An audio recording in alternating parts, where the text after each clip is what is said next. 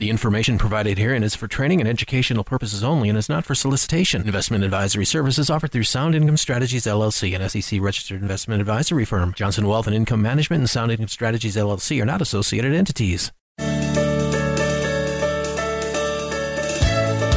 Welcome to the Capitalized Life and Retirement Program with Matthew Johnson, President of Johnson Wealth and Income Management. Are you living the life you want? Are you as prepared for retirement as you believe you should be? What are your goals for retirement and how are you going to reach them? In the next 30 minutes of today's program, let's explore the principles necessary to live the capitalized life and the retirement of your dreams. And welcome to today's episode of The Capitalized Life and Retirement. I'm your host, Matthew Johnson, President and owner of Johnson Wealth and Income Management. I am so happy to have you here today, and I hope that you're having a blessed day, that it's a good day for you. You know, today we're going to be discussing something along the lines of the Titanic. And, you know, having a radio show that is dealing with retirement and life in general, we have to talk about the good, but you know what? We also have to sometimes talk about the things that are not so good to talk about, the things that are more painful, kind of on the ugly side of life, but better to know it and to be ready for it than to be blindsided by it. And that's the reason that we're using kind of the metaphor of the financial iceberg today. You remember the story of the Titanic. It's something that's indelibly put in our mind. Most everyone knows about the Titanic. And there was a lot of marketing that went into the Titanic. Namely, the Titanic was presumed to be completely what? Unsinkable. And that's what we want for our retirement. We want to be unsinkable. And you know what? By all we know about the Titanic, it probably should have been completely unsinkable. But the problem is, there were so many different warnings that were not heeded. And as a result, the Titanic did sink. So let's explore the story of the Titanic. Number one, it was a magnificent creation. It was several city blocks long. It had 10 different floors. It was just a wonderful piece of created history. And forget where it was actually going. The Titanic in and of itself was really the destination. And, you know, making it to retirement isn't really your destination. Being retired and doing the things that you want to do in retirement, now that's your destination. Maybe it's for you to take trips. Maybe it's for you to take and spoil your wonderful grandbabies. Maybe it's just to be able to spend time in the backyard gardening and volunteering at the local soup kitchen. Retirement is not your destination. It's those things that you want to do in retirement that's your destination. But there's things that are going to jeopardize you being able to be successful in doing all those things that you want to do if you're not careful to watch out for them.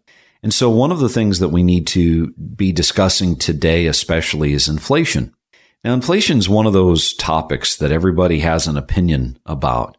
And there's several that think that we're going into a state of deflation next versus inflation. Either which way, we're not, most of us, really concerned about deflation because we know that it's not really something that's likely to happen, although it could. It's the inflation part that really bothers us because we know that the longer we live, the more goods and services are going to be costing us more and more money. And it's there that I want to kind of start. You see, we're in a position right now where if you're retired, you're likely to be consuming goods and services that are going to be more inflatable. In other words, when you're retired, you don't want to drive the same old crappy station wagon that you've always driven. When you're retired, you'd like to be able to maybe upgrade and drive a little nicer car, maybe that Chrysler 300 or a Cadillac. And that's going to cost you more money. Maybe when you go on vacation. Now, if you have a little bit of Dutch blood in you, like I've got in me, you know, maybe when you're retired, yeah, you do still stay at the Motel 6 to save money. But most retirees would like to stay at a little nicer place when they are traveling. And while they're traveling, maybe they're going to go out to dinner and they would like to have a little nicer dinner. Maybe they're kind of tired of the McDonald's and they don't want to go to McDonald's. They don't want to go to Subway. They want to go have a really nice steak or a really fancy Italian meal. And so you see, all those things cost more. So forget inflation. They're just more expensive. But then as we age, we also know that our bodies start to break down, and we know that In this particular case, that we have the need for medication, and medication is certainly not something that was likely a part of your life when you were 30 and 40 and maybe in 50, but you get into your 60s and 70s, and now you've got to be able to take a bit of a heart pill and a blood pressure pill and a cholesterol pill and that sort of thing to keep you going. And so you know that the cost or the inflation of medications is going through the roof today. Well, those goods and services are going to be something that your retirement savings are going to feel the effect of. So if you're thinking, yeah, that makes sense, or you have questions about our discussion today, I'd like you to reach out to me at 866-290-3837. My team will put together some educational materials that I know will be of value, and we'll email them to you, or we'll throw them in the mail to you if you prefer. If you have questions, we will answer them. So take the first step. Reach out at 866-290-3837.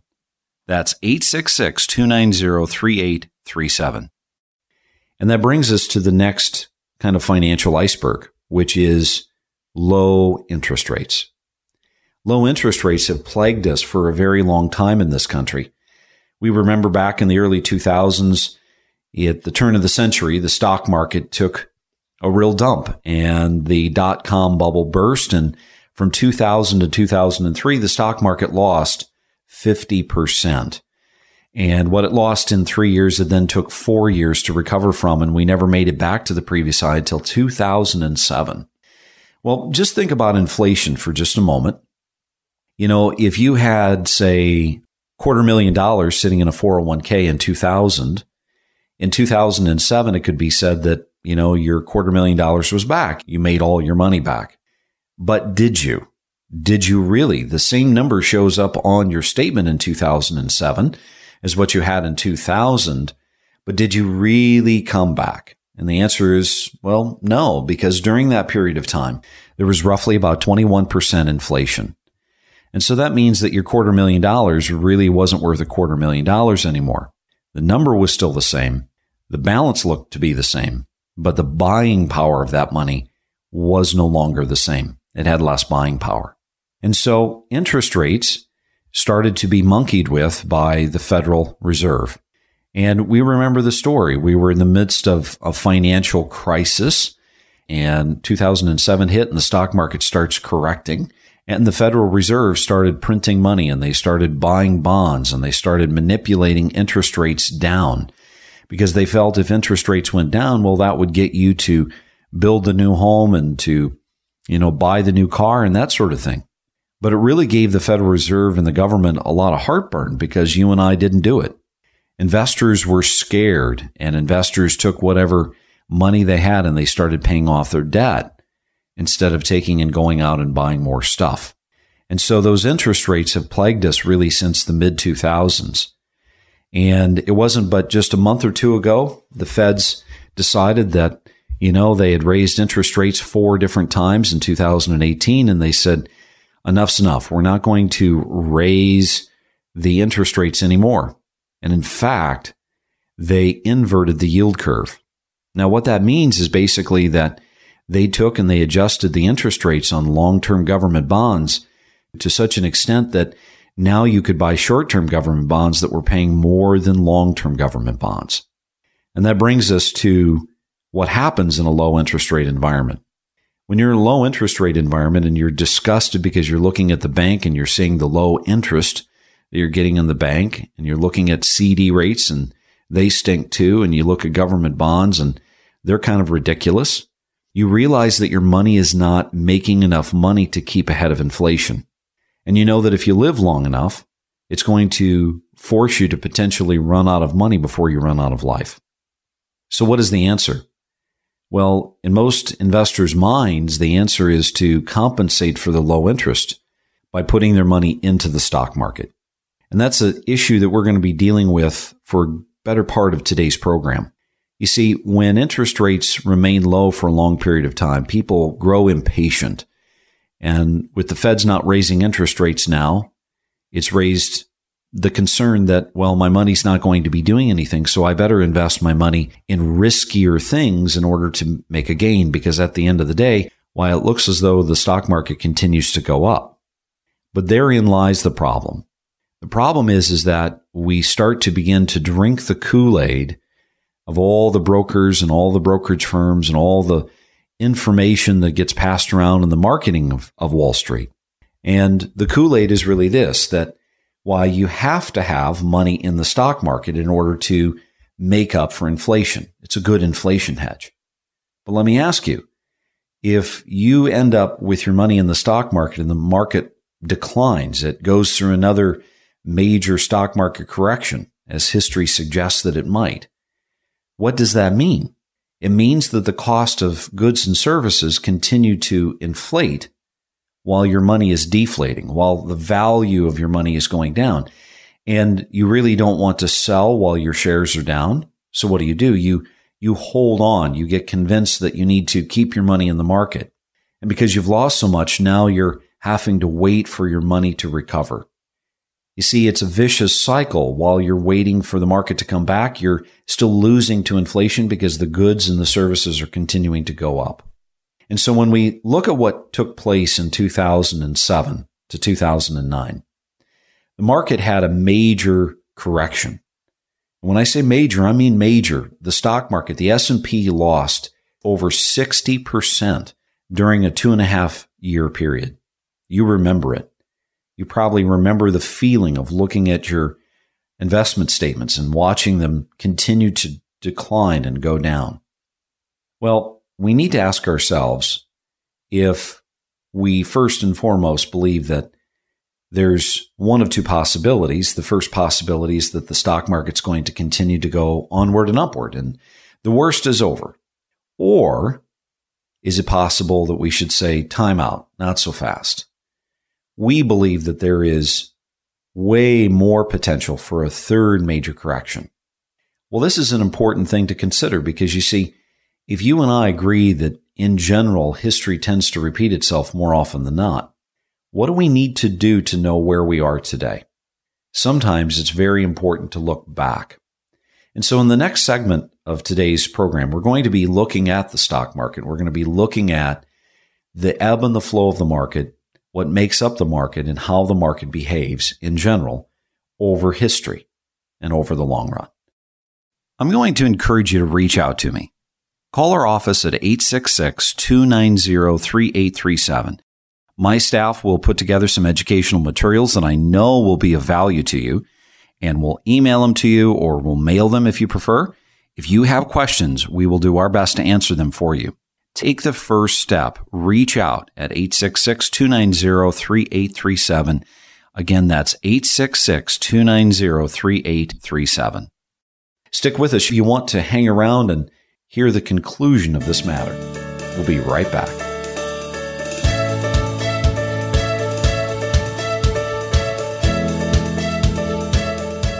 So, how's this latest stock market roller coaster ride treating you? You know, you've worked too long and too hard, scrimping and saving for retirement to have it exposed to this market volatility or gobbled up by some retirement spend-down scheme. You know, the definition of insanity is doing the same thing over and over, hoping for different results. For your free, no obligation, no more volatility information kit, call 866-290-3837. That's 866-290-3837. It's time to get off the roller coaster and get serious about how you're planning for retirement using tools and strategies designed to generate steady, predictable income so you may have the retirement you've worked so long and so hard for. For your free, no obligation, no more volatility information kit, call 866-290-3837 or visit johnsonwim.com. For baby boomers, here's something to think about. Will you have enough income during your retirement? Are you absolutely sure? Do you understand the difference between growth and income? How about bonds and bond funds? Are you 100% ready for RMDs? Do you have an estate plan? If you've said no to any of these, we can help. Right now, for the first 5 callers, we'll send you a free, custom-designed, animated video retirement kit to help you plan for the retirement you've worked so long and so hard for. These custom video kits are loaded with cutting-edge retirement technology, custom designed to your specific areas of need. There's nothing else like them. So call right now to receive your very own custom-designed animated video retirement kit. Call 866-290-3837. That's 866-290-3837.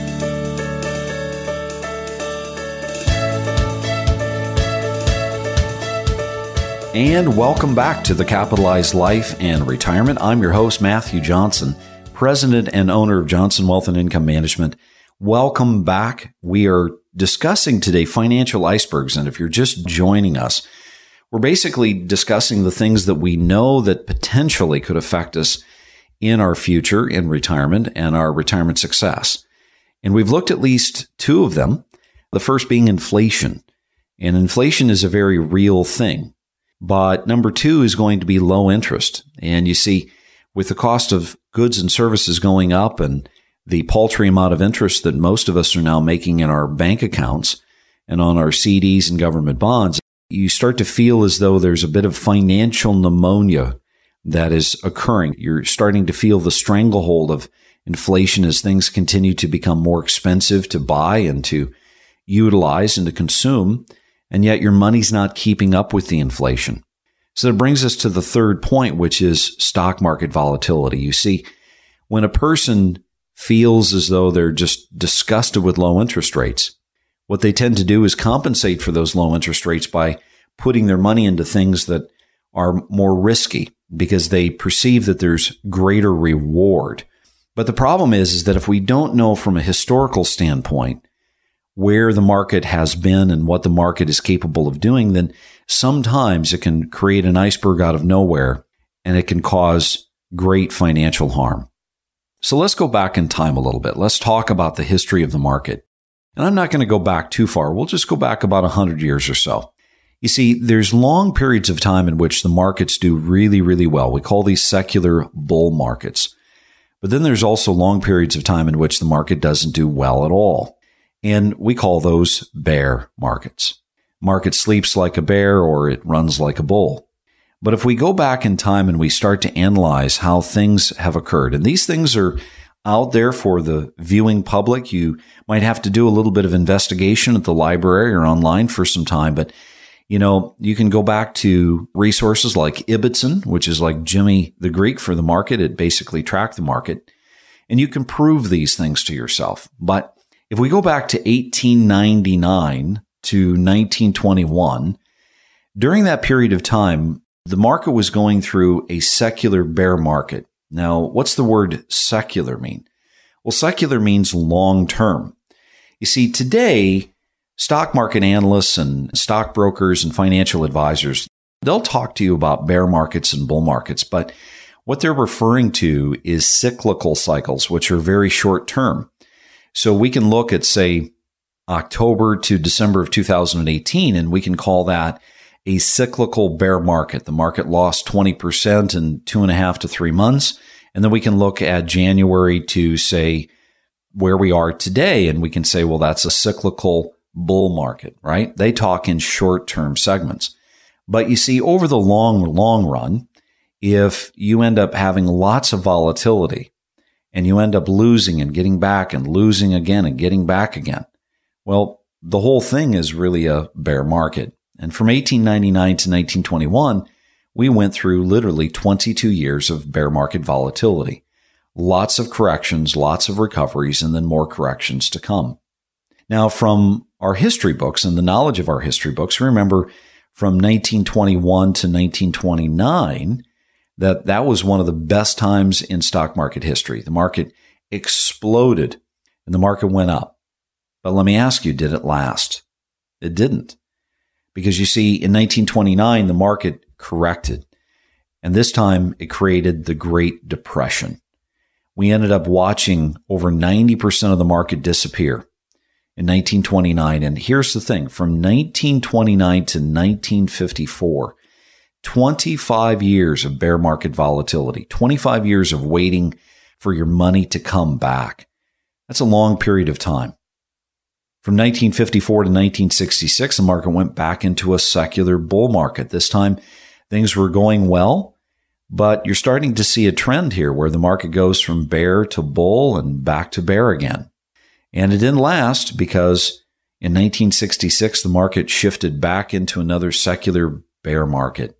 And from 1966 to 1982, the market had more volatility, more losses, and just very little, if any, growth at all. But then we hit 1982. And you remember this. In fact, it was the best market.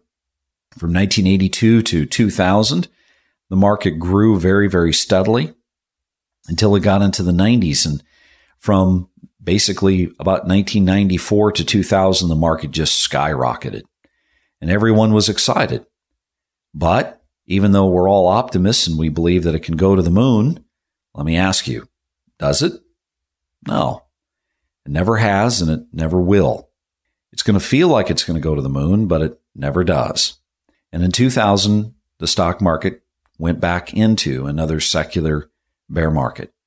Well, from 2000 to 2013 and 14, we felt the brunt of that. We saw the stock market lose 50% in the first correction from 2000 to 2003. We saw the stock market correct again from 2007 to 2009, where it lost over 60%. And then finally recovering back to 2014. And from 2014 to today, it feels as though it's gone up significantly, which it has. But the question now becomes, is it possible? Is it possible that this is going to be the first time in 200 years in which the stock market rewrites history and we end a secular bear market after only, say, 13 years? I believe that history is pretty pronounced in showing us that it's very, very likely that we've got more volatility to come. And you need to be careful if you're compensating for low interest in your bank accounts and in your investments by taking your money and pushing it into the stock market, thinking that it's the only place that you can make money. Because your biggest financial iceberg is going to be that of having to go through a third major correction, another set of losses that will force you to sit there and to not only have to wait for your money to come back, but if you're in the midst of retirement, now you're having to cannibalize your assets, your savings. And if you're in stocks and stock mutual funds and index funds, what do you have to do? You have to sell shares to get income. And if those share prices are declining, what are you doing? You're having to sell more and more and more shares. So you see, the financial iceberg of having a volatile stock market is a big one. And it's one that risks, jeopardizes, and potentially causes failure in accomplishing all of your retirement goals. So if you're thinking, yeah, that makes sense, or you have questions about our discussion today, I'd like you to reach out to me at 866-290-3837.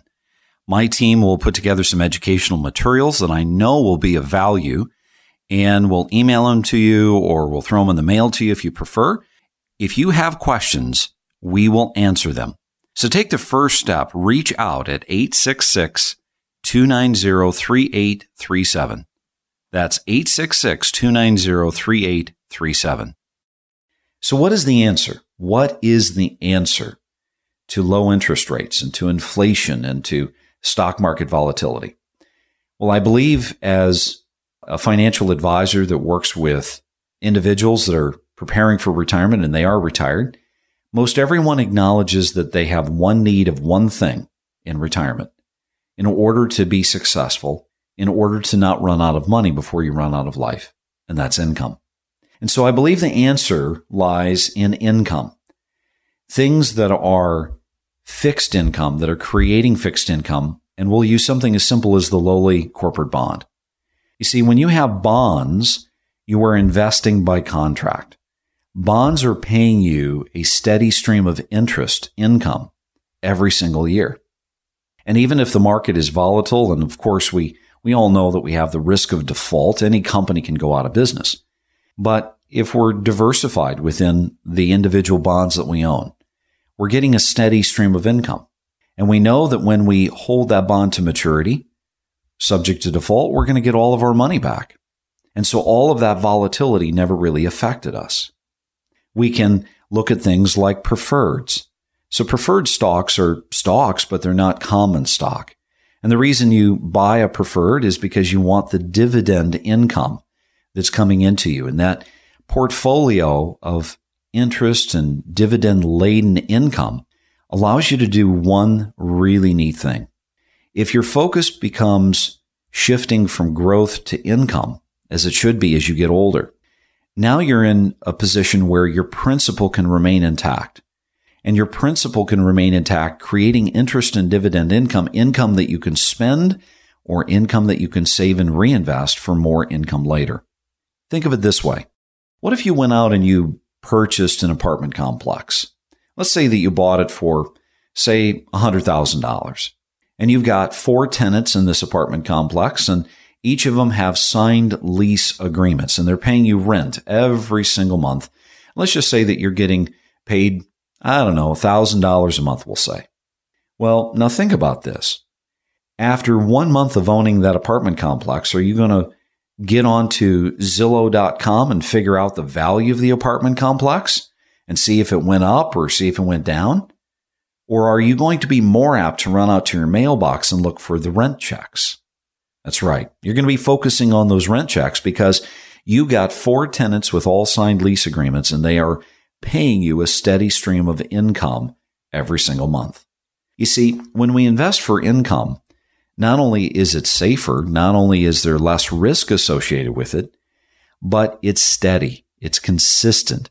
It's something that's able to give you the income that you need so that you can do what you want to do in retirement without having to continually watch the market and watch to see if there's a tweet that showed up in the middle of the night that's going to create more volatility. Individual investors used to say, I own stocks and I own bonds. And why did they do that back in the day? They did it back in the day because they knew that the stocks that they had, it represented risk and it also represented potential growth. But they were really compensating for that risk by also keeping part of their money safe in something that was steadily and consistently creating income for themselves. Today, most of the market and most advisors have kind of fallen prey to what I call the disease of ease. And that's where they basically just throw our money into stock mutual funds or bond funds. And they say, well, there you go. You're safe. You're well diversified. But the problem is that there's a very big difference between owning fixed income investments like corporate bonds and preferred stocks and owning them individually versus owning them in a fund. Not only are funds expensive, but you never get away from having to sell shares to take the income. Whereas if you own these things individually, now you have a steady stream of income that will last you potentially the rest of your life. Well, that's a wrap today. I hope that I tried to encourage you to be watchful for the icebergs and to be prepared for them. But remember, none of your situations will change unless you start to proceed to fix the problem. Find the cancer inside your portfolio and begin to invest for income.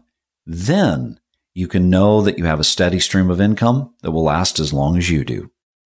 So if some part of today's discussion really resonated with you, and you have questions about today's discussion, you have questions that you want to have answered with regards to something that we discussed, I'm going to encourage you, do the right thing and reach out to me at 866-290-3837.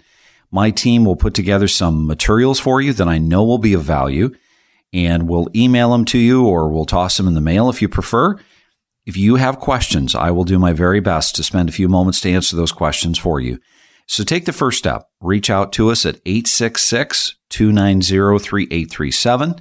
That's 866-290-3837. Have a blessed day. Remember, this is the Capitalized Life and Retirement Show. I'm your host, Matthew Johnson, president and owner of Johnson Wealth and Income Management. Make it a great day. Thanks for listening to the Capitalized Life and Retirement Program with Matthew Johnson.